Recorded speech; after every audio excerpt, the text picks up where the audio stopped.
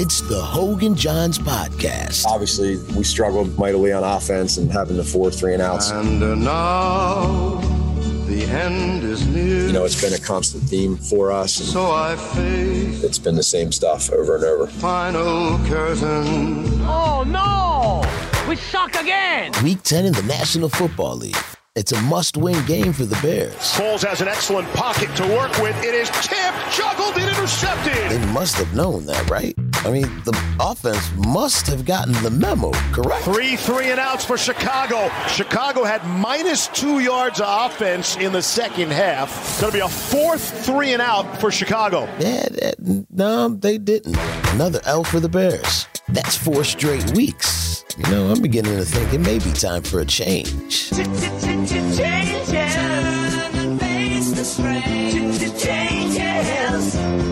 gonna have to be a different man. Here to give you the inside scoop on tonight's game, rehashing the trash. From NBC Sports Chicago, it's Adam Hogue. That's just a straight shooter with upper management written all over him. And from The Athletic, it's Adam Johns. You smell like a winner. Americans love a winner. It's the Adams. It's Hogan Johns. Oh, changes.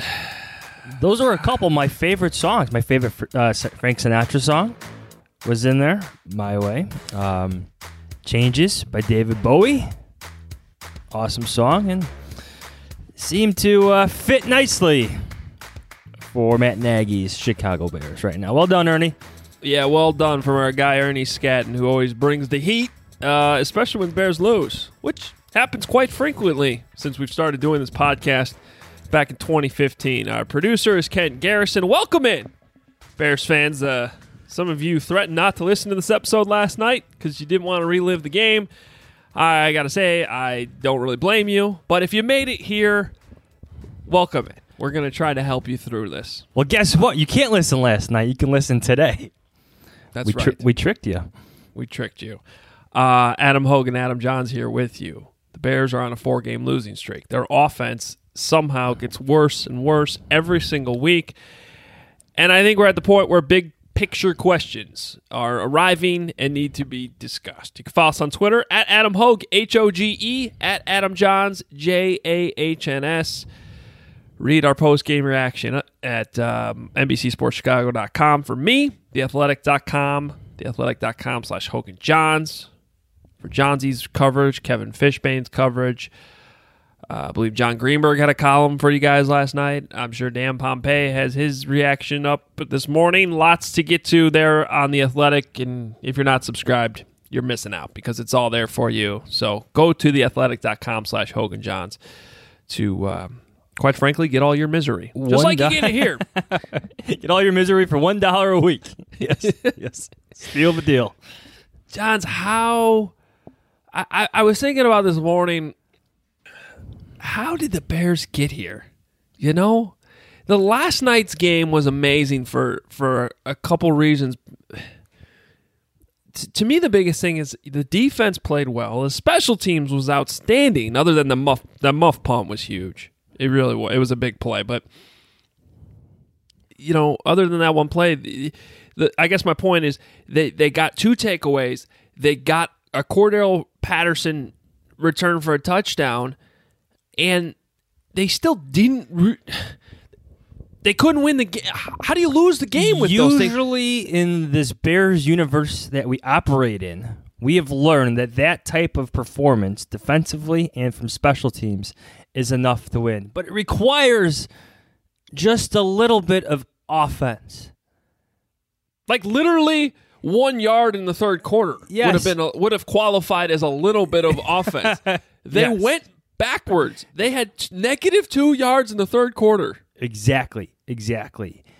6 points, 159 total yards or something like that? Like Nick Foles had 101 yards passing against one of the worst passing defenses in the league. So in the Bears universe, yes, we should know here in Chicago that that's enough to win you a football game. But not right now. Not with Matt Nagy's Bears. Not with an offense that is flirting with 2004 bad. Remember that year? 2004 Bears? I do. I specifically remember, I think, a game that got played in I think it was maybe in Chicago, but it was against the Titans. Didn't Craig Krenzel start that game? Yeah. Chad Hutchinson also started that year. It's they're flirting with that type of bad. Sorry, Bill Lazor, you were not the answer. I think that game I just referenced, the Bears managed to win because the defense got it done with just a little bit of offense. They didn't have the little bit. Just a tiny bit of offense. 6 points. 6 points. If you take out Tyler Bray's 18-yard completion and absolute stinky trash garbage time at the end of the game after Nick Foles got hurt, the Bears had 14 yards in the second half. 14! Not good. I honestly wonder if you spent the whole second half handing the ball off to me, could I have gotten to 14 yards? Possibly. Well, behind that offensive line, I don't know. But that's how bad it. 14 yards in an NFL game. So getting back to my original question, when Ryan Pace was hired, when he hired Matt Nagy 3 years later, when he drafted Mitchell Trubisky, the focus, especially since the quarterback move was made to get Trubisky, and I think, J.J. Stankovitz, my colleague at NBCSportsChicago.com, I can't say this morning for some reason. That's the website I write for, so I should probably get that right. But J.J. referenced this. When that pick was made, Ryan said he doesn't want to be average on offense anymore. And now, almost 4 seasons later, they are not even close to below average. Yeah, I was going to say they're not average. They're the worst. They are. I mean, Robert Mays from The Athletic had a good tweet last night. He's like, there are some numbers and some advanced statistics that tell you that the Bears do not have the worst offense in the NFL. But it's hard to believe those numbers, right? I mean, how did the Bears not have the worst? 14 yards in an entire half. Well, let's take Week 10, put those numbers into the system, and see what we get today, because that was abysmal. That is horrendous offensive play. God-awful offensive play. There was a play. We don't need to go through every single snap Nick Foles took, but there was a play where he threw behind the line of scrimmage to Cordell Patterson, where an offensive lineman was covering Patterson. And it was just, unbelievable. It's the run to Ryan Nall after a long pass to Anthony Miller. What the heck is going on here? It's just hard to explain. I mean, you've for at least 4 years, because I'd say maybe the first couple of years under Pace was more about rebuilding the defense and being stuck with Jay Cutler's contract. And they've succeeded with that, but yes, yeah. But so at least the last 4 years, I mean, and especially the last 3 since Nagy was hired, I mean, this whole point was to fix the offense. So what does it say that they've gotten this bad? I don't know how, from just a fair, objective standpoint, we can't talk about on this. I mean, that has to be the conversation. And I think listening to a little bit of sports radio this morning when I was driving around, this has to be the first real morning where Ryan Pace and Matt Nagy wake up and have to be slightly worried about job security. Yeah. At least slightly worried. Because I don't know how George McCaskey could wake up this morning and not have those same questions. George McCaskey may have not have gone to bed. Maybe he was that angry. Maybe we'll just throw that out there. It's... I'm kind of making it up, but let's be real. They should be furious with what's going on right now with their football team. To me, and I got a column coming up on The Athletic either today or tomorrow morning on this. The idea that here's what's hanging over the heads of Ted Phillips and George McCaskey right now. What have Ryan Pace and Matt Nagy done to deserve a chance at fixing this? And fixing it means selecting or finding that next quarterback. We talked about Mitch Trubisky and that swing for Ryan Pace. The conversation changed when Matt Nagy and his staff convinced everyone to go for Nick Foles. the conversation changed then. He was supposed to be the answer. This was supposed to be different with Nick Foles. Mitch Trubisky, scapegoat. Benched in week 3. Everything changed then. So you say, how did we get here? To me, it goes back to that week 3. Like, the evaluation of this team changed when Nick Foles took over for Mitch Trubisky. And Matt Nagy, probably unbeknownst to himself, put himself on the hot seat because of it. I agree. I mean, I guess it's easy to say in hindsight, but it's not even hindsight. I still go back to that moment in Atlanta where we realized Nick Foles was about to come in the game, and it was, for me, and we talked about this after that game on the podcast, to me it was still surprising. Part of it was understandable in the grand scheme of, I guess, Trubisky's career. It still felt like a quick trigger. Like it did. And I remember going in that fourth quarter because if you remember right, Foles didn't play well in the third quarter. They didn't do much in the third quarter. And I think I even tweeted it. It's like, isn't Mitch the guy you actually kind of want here in the fourth quarter to come back? Because that's like when he usually plays well, and you want that. Now, as it turned out, Foles did complete the comeback, so good for him. He made that happen. But I wrote this in my column last night. And we talked about it at the time. Foles' inability to move, to scramble, this is before the injuries on the offensive line. Before the injuries, exposed a suspect offensive line. You and I both worried about that when the move was made. That Trubisky definitely has shortcomings, but one of the advantages with him is his scrambling ability and his athleticism and his ability to mask some of the pressure coming at him. And Foles is a guy that throughout his career, I don't know if they misevaluated Nick Foles. I think they misevaluated the situation around him and the expectation that he could, with his limitations, could adequately perform in this situation, which he just can't. I kind of feel bad about it with him because there's enough sample size in Nick Foles' career that you know what he is. And this was never a situation that he was going to look good at. Now, the conclusion of this kind of conversation that you and I both addressed last night and what we wrote is, I mean, you got to go back to Mitch at this point. It's not going to solve anything. I don't think they're going to go to the playoffs anyway. You still need a quarterback, but you still have 6 games left. And it's still the head coach's job to give you the best chance to win. And like it or not, Mitch Trubisky, with his scrambling ability, his mobility, he's the better option to play quarterback right now. It may not have been misevaluation of Nick Foles, but I'd argue it was an overestimation. Like, they overestimated his value, what he could bring through his experience, through what he could bring to the line of scrimmage by recognizing defenses, to having that quick throw, quick process ability. And supposed knowledge of this awesome offense. Yes.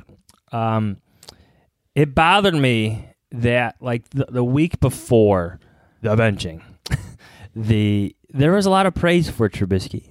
The improvised touchdowns against the Giants. Which are real. They happened. The absolute dime, Matt Nagy's own words, that he threw to Anthony Miller in the corner of the end zone against the Giants and was dropped. Then we get to the Atlanta game, and it's not going well for Mitch. But you're right. There seemed to be we always felt it was inevitable. But once you made that move, I tweeted it that day. You're not going back, and you have to live with what Nick Foles can do. And for some time, it looked all right. That was a big win against the Buccaneers. But there were signs then, and there's a lot of signs now that Mitch Trubisky was not the problem. At least not what he was made out to be publicly or even by the Bears coaches internally. Not the problem that we all thought he was. It's widespread. And in fact, you can make the argument that considering how bad they've looked, that Mitch actually made this offense work a little bit better, just with what he's able to do with his athleticism. Well, you're right. I mean, you used the word scapegoat earlier. And I think it's you can say that Mitch was a failure, going back to the number 2 overall pick. Like, the whole Mitch thing did not work out.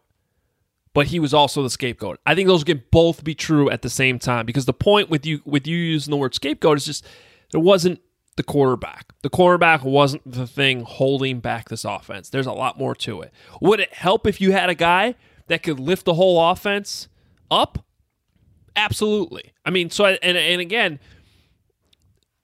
I just want to be very clear. Neither of us are saying that this vindicates Mitch Trubisky in any way. No. Or he's the solution. It's just that Nick Foles definitely wasn't. And as you evaluate this, I think you can... It's not hard to make an argument that things could be better off if Trubisky had never been benched. And things would still be pretty bad. Let's be honest. They would be. But going forward with 6 games left, I don't know how you don't go back to Mitch. Adam, the offense scored 6 points. 6 against a pretty bad Vikings defense. They scored 3. I'm not counting, what would you call it? Absolute trash garbage time earlier? Whatever you call it. Stinky trash garbage time. Stinky trash garbage time against the Titans. They had 3 points. Titans game was fine. You know? They scored what? 3 points against the Rams? Like... This is all on national television. This is a pattern here. Like this isn't like it's bad. It's in a lot like so. I track like what the quarterbacks do every week, you know, in my takeaways column, and I had this. I don't call it a revelation, but like every quarterback on that list will have like a bounce back game, right? There's no bounce in Nick Foles' game. Like, even in Trubisky's career, like last year, how bad it was, how bad it got, he would bounce back and take it to the Cowboys, you know? Against bad defenses, he would burn them. Nick Foles isn't burning bad defenses whatsoever. The numbers have stayed all very relatively consistent, and those are consistently bad numbers. Which we can specifically talk about some plays. You go back to the Giants game, okay? And I think it's a great point because Mitch made 2 touchdown throws in that game. Really 3 if you include the one that Miller dropped, which were outstanding plays. Now, could Nick Foles have made the throw to Anthony Miller? Yes. That was a pocket throw, just thrown perfectly. Like, that's a throw Nick Foles can make. Not the throws he made last night. You know, he had those opportunities last night. And didn't make them, though. That's sort of the point. And actually, 2 of them went to Miller. Okay? They were not dimes. But the other 2 plays, the scramble where he dumped it off to Montgomery after keeping the play alive and drawing the defender in, I mean, that's a play he made with his legs. Now, can Foles make that play? Maybe, because he wasn't necessarily under a lot of pressure. Maybe on that one. But the throw to, and I'm talking about the Giants game now, back in week 2, but the throw to Darnell Mooney where Mitch ran around in circles in the backfield and eluded all these defenders and then threw the ball up and threw Mooney open, that's not a play Nick Foles can make. It's just not. So, and then when you look at last night, I think the thing that bothered me is there were 2 plays where you 100% cannot blame the protection. Nick Foles had a perfect pocket. One was the interception to Miller, which was high and behind him. And with a wide receiver running full speed across, you cannot expect Anthony Miller to make that catch. It's just wrong. It may have hit him in the hands. He's 5'11", running in the opposite direction of the football. And my question to you is, if Mitch Trubisky had made that same exact throw, and by you, I'm not talking to you, Johns. I'm talking really to our listeners who, especially the anti-Mitchers out there, okay? If Mitch Trubisky had made that same throw, would you have put it on Anthony Miller? Because all I'm asking you to do is to hold Nick Foles accountable the same way you held Mitch Trubisky accountable when you wanted him benched. And there's not enough of that going on right now. There's a lot of excuse making for the quarterback that wasn't there when everybody was rushing to get rid of Mitch. And again, neither of them are the solution.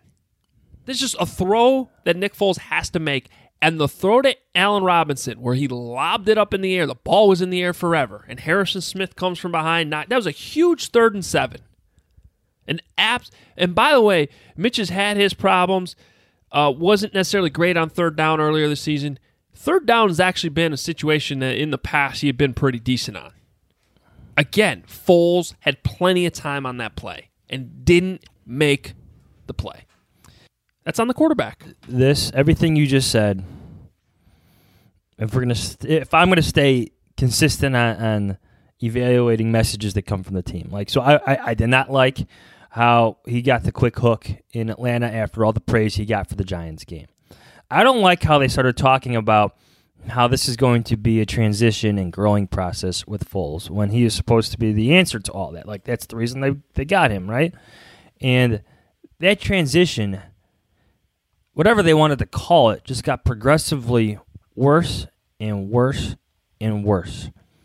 You didn't see the quick decision-making. You didn't see the quick processing all the time.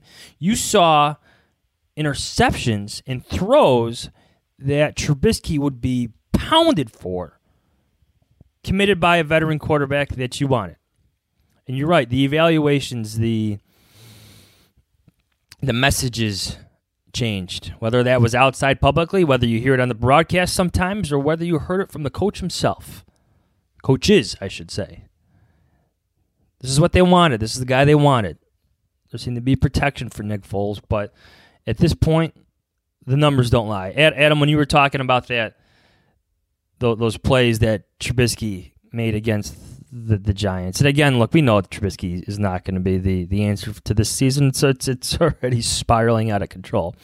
But Nick Foles has attempted 311 passes this year, right? And I can't recall one where you saw something like Darnell Mooney play. Now, he had a wild completion to Cole Kmet. I think some people might argue that was actually intended for Allen Robinson. But just in terms of that type of wild play, which you see consistently across the league. The only one I could think of is the play where he told Anthony Miller to run to the A in Atlanta, and he put it right there when he was under pressure. Oh, gosh, that seems like it. That doesn't even seem like it happened this season. To see yeah. But that's the game he came in and apparently saved the Bears' offense, right? Mm-hmm. Look how far what we were told. Changed. Yes, and it's we were all I don't want to say duped, but you saw Nick Foles, you heard Nick Foles. He's got that natural charisma, right? He could. You saw guys how guys are drawn to him when he's getting carted off. Trubisky was out there too. They were all surrounding him, but the play just does not. His actual play does not equal the praise that he's getting sometimes from his coaches. So I've been looking at this for a few weeks now, and I think this kind of sums it up pretty well. That neither quarterback's great. The offense is a problem, but it's time to accept that things were better when Mitch was playing. Okay. You familiar with expected points added per play? EPA. So, look, again, Trubisky's number, not great. If you filter it at least a minimum of 60 plays this season, Mitch Trubisky ranks 30th, 0.044 expected points added per play. Now, he's been relatively consistently over the last few weeks. Foles has been just under Trubisky, right? And at the end, before last night, Foles was a couple spots behind Trubisky at 0.00 something. Again, neither's great, but Trubisky been better. Well, after last night's disaster, Foles is now down to negative 0.035. So per play, he's actually costing you points, is basically what that's saying. And for example, Joe Flacco ranks higher than Nick Foles now, as does Alex Smith, as does Daniel Jones, and then Trubisky's right ahead of Daniel Jones. Again, not good either way, but your eyes have been telling you the offense was better with Mitch. Some of the advanced numbers tell you it was better. Big picture-wise, it's still a problem. You need a different solution, but it doesn't mean we can't sit in here and have a conversation questioning whether or not that move should have been made and who should be the guy going forward now. Regardless of how hurt Nick Foles is, which we haven't really talked about, but like this, maybe he's not ready to go anyway in a couple weeks, and Trubisky needs to play. But if they're both healthy, I think you got to go back to Mitch Trubisky. It's time. It's absolutely time. So that's a good macro, perspective. Even if you just want to look at the Vikings game in a micro sense, like I compared the seasonal opponent averages against the Vikings defense as opposed to what Nick Foles is doing. And I know the Vikings have this reputation of being this stellar defensive team, but they're just not this season. We've talked about this kind of at length because they're going through a soft rebuild, right, Adam? So, yeah. Seasonal average completion percentage against the Vikings, 68%. Nick Foles, 57.7. Seasonal average yards per game, 287.9. Nick Foles, this blows your mind, 106. In this modern NFL, are you kidding me? 106. Yards per attempt, seasonal average, heading into Monday night, 8 yards per attempt. Nick Foles, 4.1. Passer rating, seasonal average, 105.1 allowed by the Vikings defense. Nick Foles, 51.1. My God. It goes to your point, Adam. If you're going to hold Trubisky to this high accountability standard, the same must apply for your veteran quarterback with who you acquired from the Jaguars. I know they're going to say, we look at the film, whatever, we're all watching it too. It's not good. He hasn't been the answer. I tweeted last week that the numbers showed that the Bears' 2017 offense with Dowell Loggins was better than what the Bears were doing this year. That was before last night's game. So it's only worse now. I mean, that's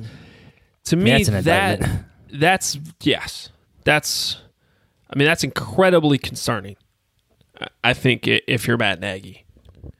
Looking for an assist with your credit card but can't get a hold of anyone? Luckily, with 24/7 U.S.-based live customer service from Discover, everyone has the option to talk to a real person anytime, day or night. Yep, you heard that right. You can talk to a real human in customer service at any time. Sounds like a real game changer if you ask us. Make the right call and get the service you deserve with Discover. Limitations apply. See terms at discover.com/creditcard. When you're hiring for your small business, you want to find quality professionals that are right for the role. That's why you have to check out LinkedIn Jobs. LinkedIn Jobs is the tools to help find the right professionals for your team faster and for free. Because when you're looking for a job, Hogan Johns fans, you want the best experience possible. No questions left to answer and sketchy websites to navigate around. LinkedIn isn't just a job board. LinkedIn helps you hire professionals you can't find anywhere else, even those who aren't actively searching for a new job but might be open to the perfect role. In a given month, over 70% of LinkedIn users don't visit other leading job sites. So if you're not looking on LinkedIn, you're looking in the wrong place.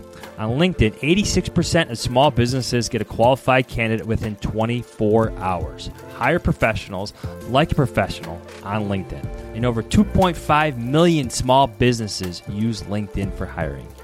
Post your job for free at linkedin.com/Adam. That's linkedin.com/Adam to post your job for free. Terms and conditions apply. Johns, one more quick note on Foles before we get to Allen Robinson. His contract is interesting because the incentives built in basically become so he gets paid the incentive, but then it get tacked on to his contract next year too, if that makes sense. Yeah. It's like an escalator in his 2021.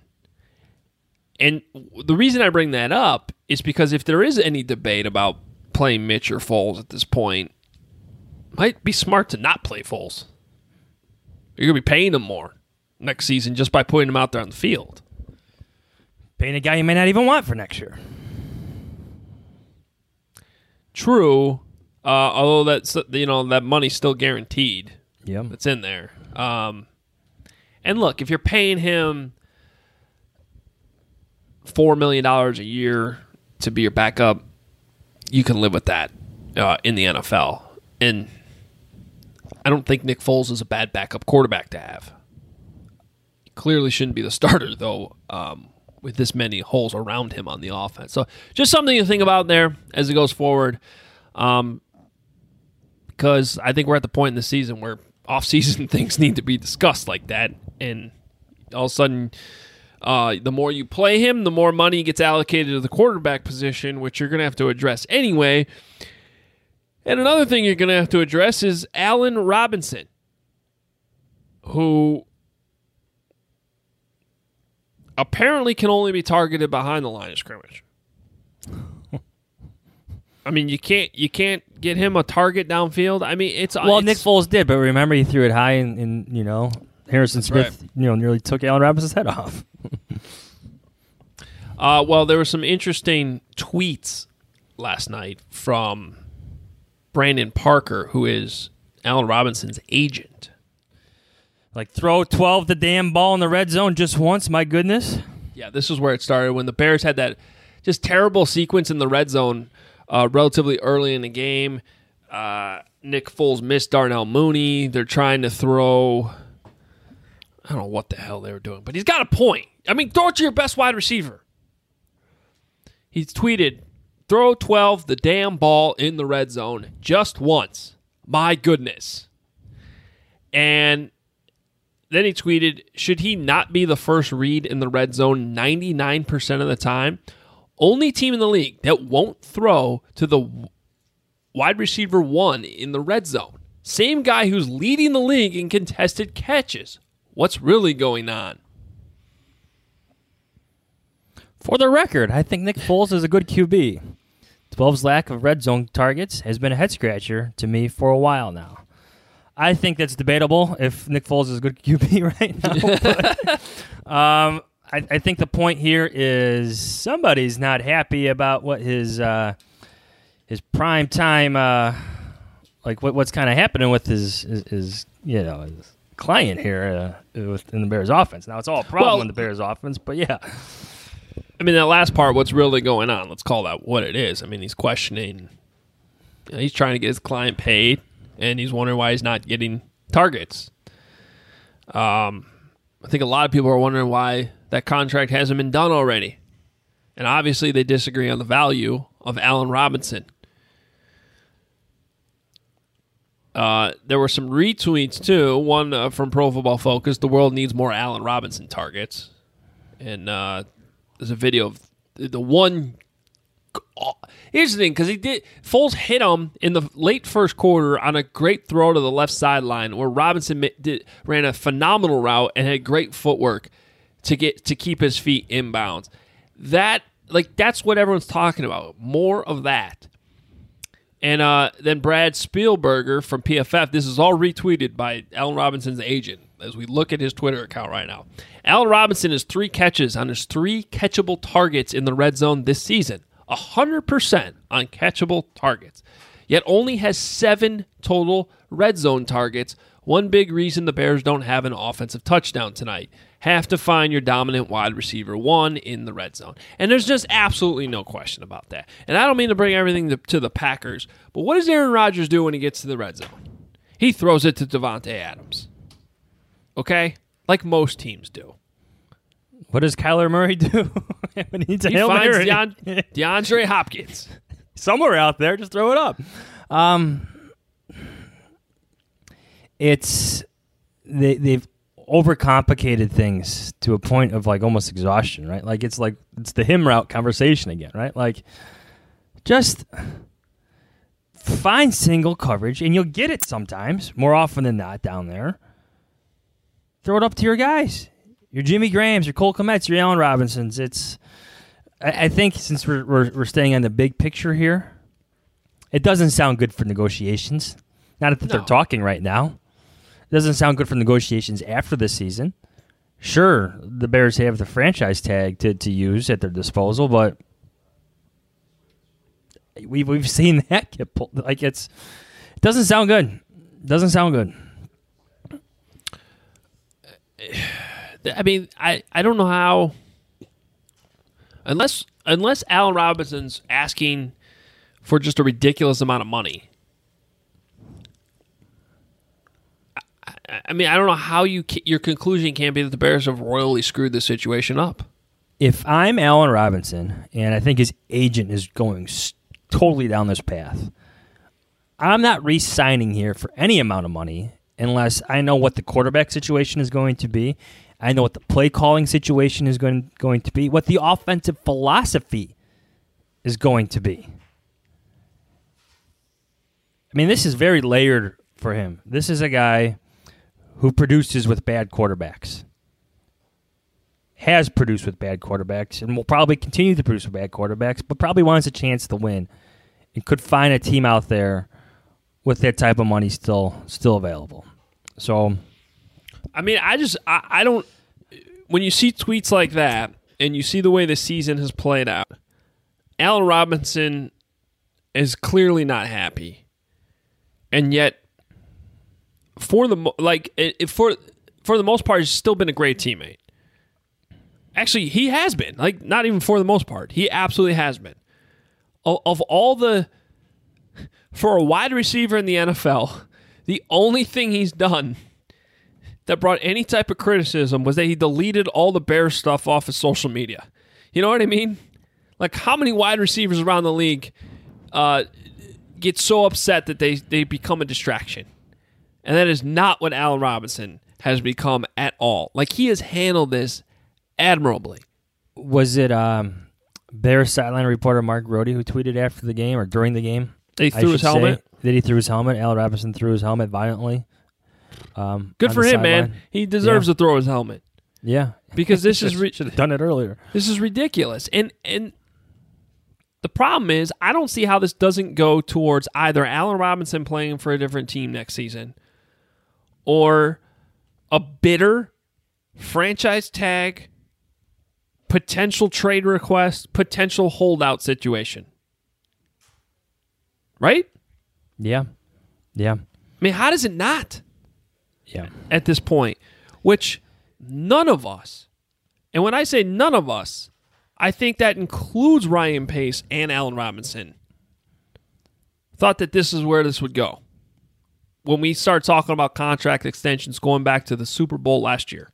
Well, I think it all goes back to the quarterback conversation. Things have changed since Nick Foles has taken over. The evaluation of everything changes because of that position. All goes back to that day in Atlanta. Got a question for you. Since we're focusing on Allen Robinson, relative unhappiness of the team and players throwing helmets on the sideline. Can I just bring up, sorry, hold your question just for 1 second. Because I just want to bring up a potential disaster to me. If, just in how it looks. But if Allen Robinson does end up on a different team, or he's holding out, and you know you're going to have to pay him the franchise tag number, which is expensive. How bad is Robert Quinn's $14.7 million cap hit that you're going to have next year? How much is that going to hurt? I got this point in my 5 takeaways column coming up. It's going to be delayed because there's other column I'm working on, but you see what Leonard Floyd did for the Rams this week? I saw it. You see the type of play that Nick Kwiatkowski just made for the Raiders this week? It's the Bears' defense is great. It really is. And the potential, I think the conversation there is when you're evaluating their offseason moves. Like, could you have kept Robert Quinn could you have kept Leonard Floyd to be a tad bit better? Would Nick Kwiatkowski make you a tad bit better than having Danny Trevathan? And that's similar money. Just seeing them play that way for other teams raises serious questions about the coaching staff's decision-making and Ryan Pace's part in putting their plan into action. Well, if we go back to March, I remember talking about this at the time. This is not second guessing. This is first guessing. This is stuff I was surprised with when the Bears went on their spending spree. The one thing we had learned about Ryan Pace in his first 5 years was it was pretty obvious he did not like to pay guys either approaching 30, at 30, or over 30. And all of a sudden, They pay Robert Quinn, who's 30. A lot of money. He's been in the league for 10 years. They go out and trade for Nick Foles, over 30.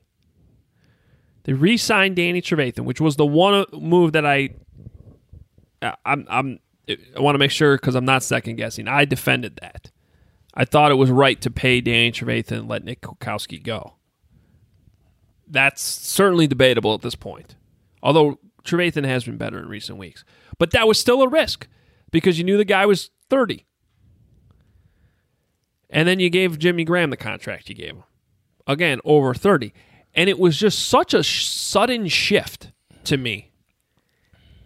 And if you look at those positions, especially Nick Foles, why'd you have to make that move?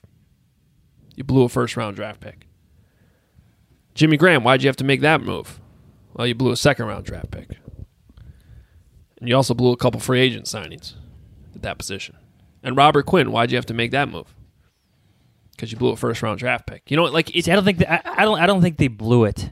I think they listened to the coaches. Like, if sorry to interject, but if Brandon Staley and Vic Fangio are still here, I strongly believe that Leonard Floyd is still here. Well, I agree, and I think that's sort of a side part of the question. I mean, and that's why I don't think making the conclusion that the Bears should have held on to Leonard Floyd is the right conclusion. You know, there's a reason he went to L.A. There's a reason he signed with the Rams to reunite with Brandon Staley. Okay, and I think there's a lot to be said for the coaching there and why Leonard Floyd's doing what he's doing right now. I do not think he would have 7 sacks with this Bears team right now. I really don't. Okay, so that needs to be pointed out. But if you need to have a specific coach to have a first-round pick be successful, you didn't make the right pick. All right, that guy should transcend coaching. He's the number 9 overall pick in the draft. And I guess I just get back to my original point. Those signings that you had to make with guys over 30 were covering up for past mistakes. That's what they were. It's just calling it what it is. And now, I mean, at least the Foles contract isn't horrendous. The Robert Quinn contract could potentially be horrendous in 2021. At least there's an out after that. Jimmy Graham, the contract, I thought too much focus went on that one because that was really, you can get out of that after this season. That's not that big of a deal. To me, it's more about the philosophy, Johns, and I think a little bit of desperation. All of a sudden, so many mistakes had added up that you had to start paying guys over 30 when I thought you made it pretty clear you didn't like doing that. To me, that was a big red flag. That was a big warning sign that things were starting to maybe go down the wrong direction. You tried to buy your way out of trouble, is what you're saying. You went all in on a team thinking that Nick Foles could be your answer. You tried to buy your way out of trouble, and it's not working. In fact, you may have made your team worse. You had a question for me before I went on that tangent. Yes. So with Allen Robinson throwing his helmet on the sidelines and Nick Foles hurt and Trubisky hurt, Tyler Bray in, all sorts of different pieces on the offensive line, I found Eddie Jackson's comment last night notable, and I wanted to get your thought on it. Let me pull it up and I'll read it to you. This is so Eddie Jackson essentially broke down the team in the locker room last night. Matt Nagy didn't want to say who it was, but Eddie Jackson said it was him, and his message was, and I quote, "just accountability, speaking it to each other, being that voice on both sides of the ball." We got a lot of guys on both sides of the ball that can speak up, that have a powerful voice, but I feel like kind of afraid to use it.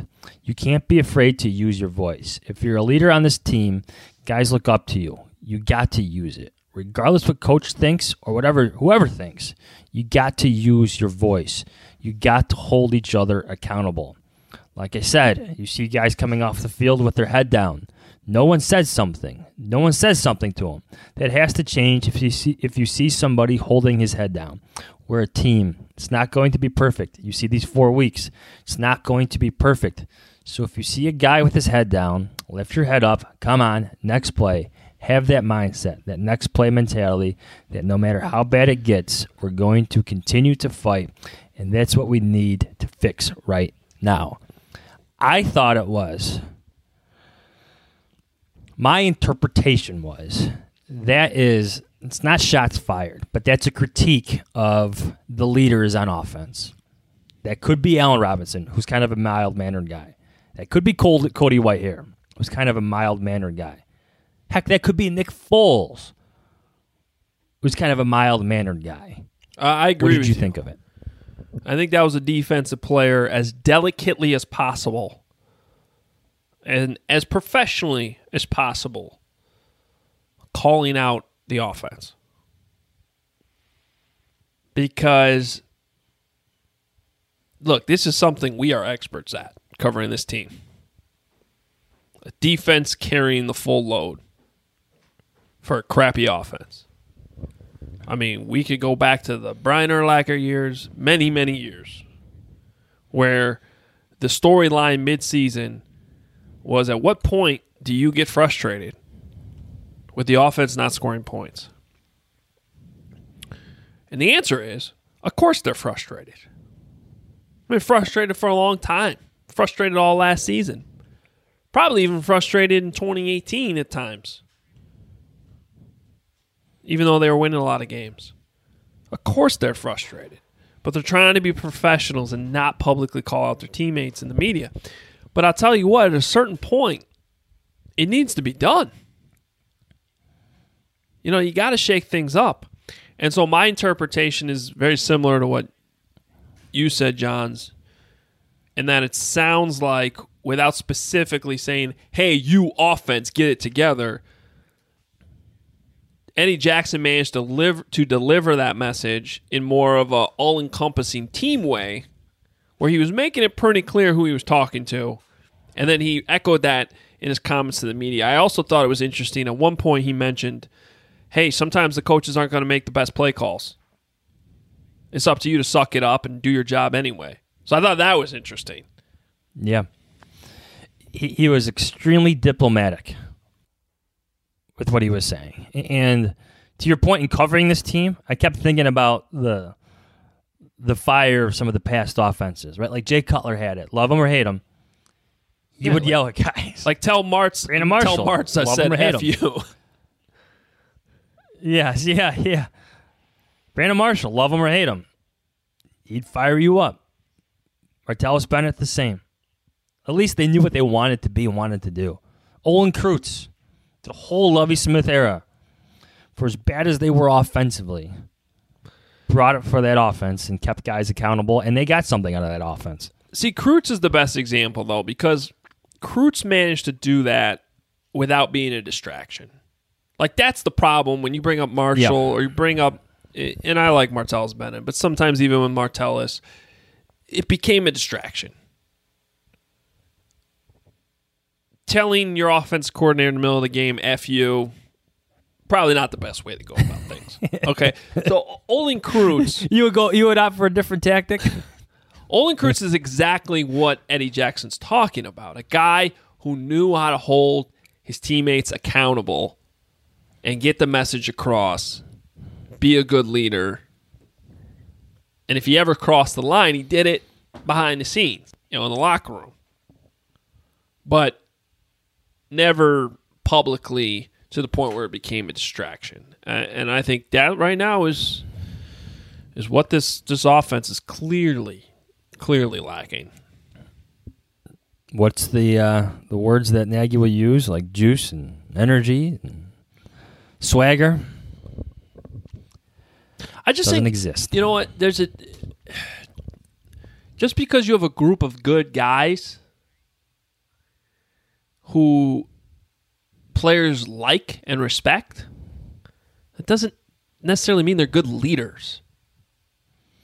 There's a difference. Or good players. Yeah, or good players. I mean, there's a difference there.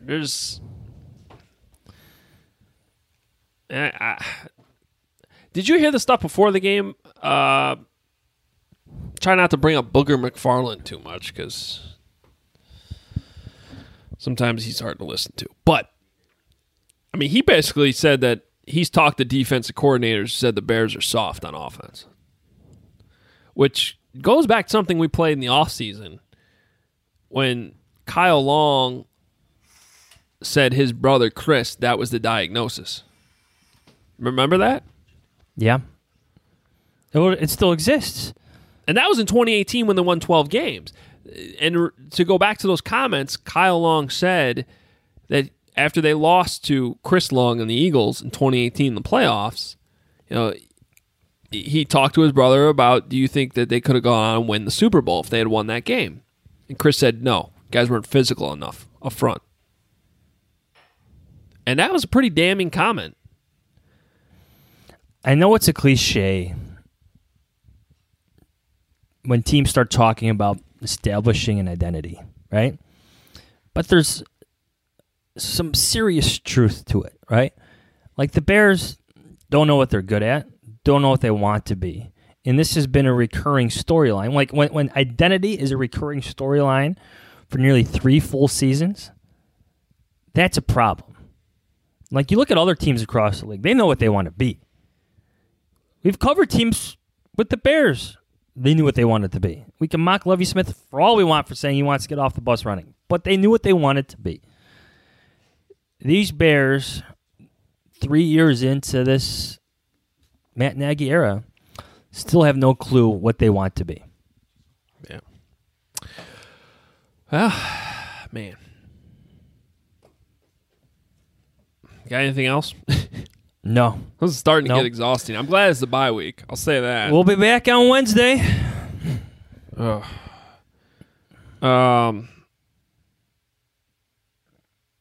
end with this from Robert Mays, our guy from The Athletic, who you should read and listen to, the football show.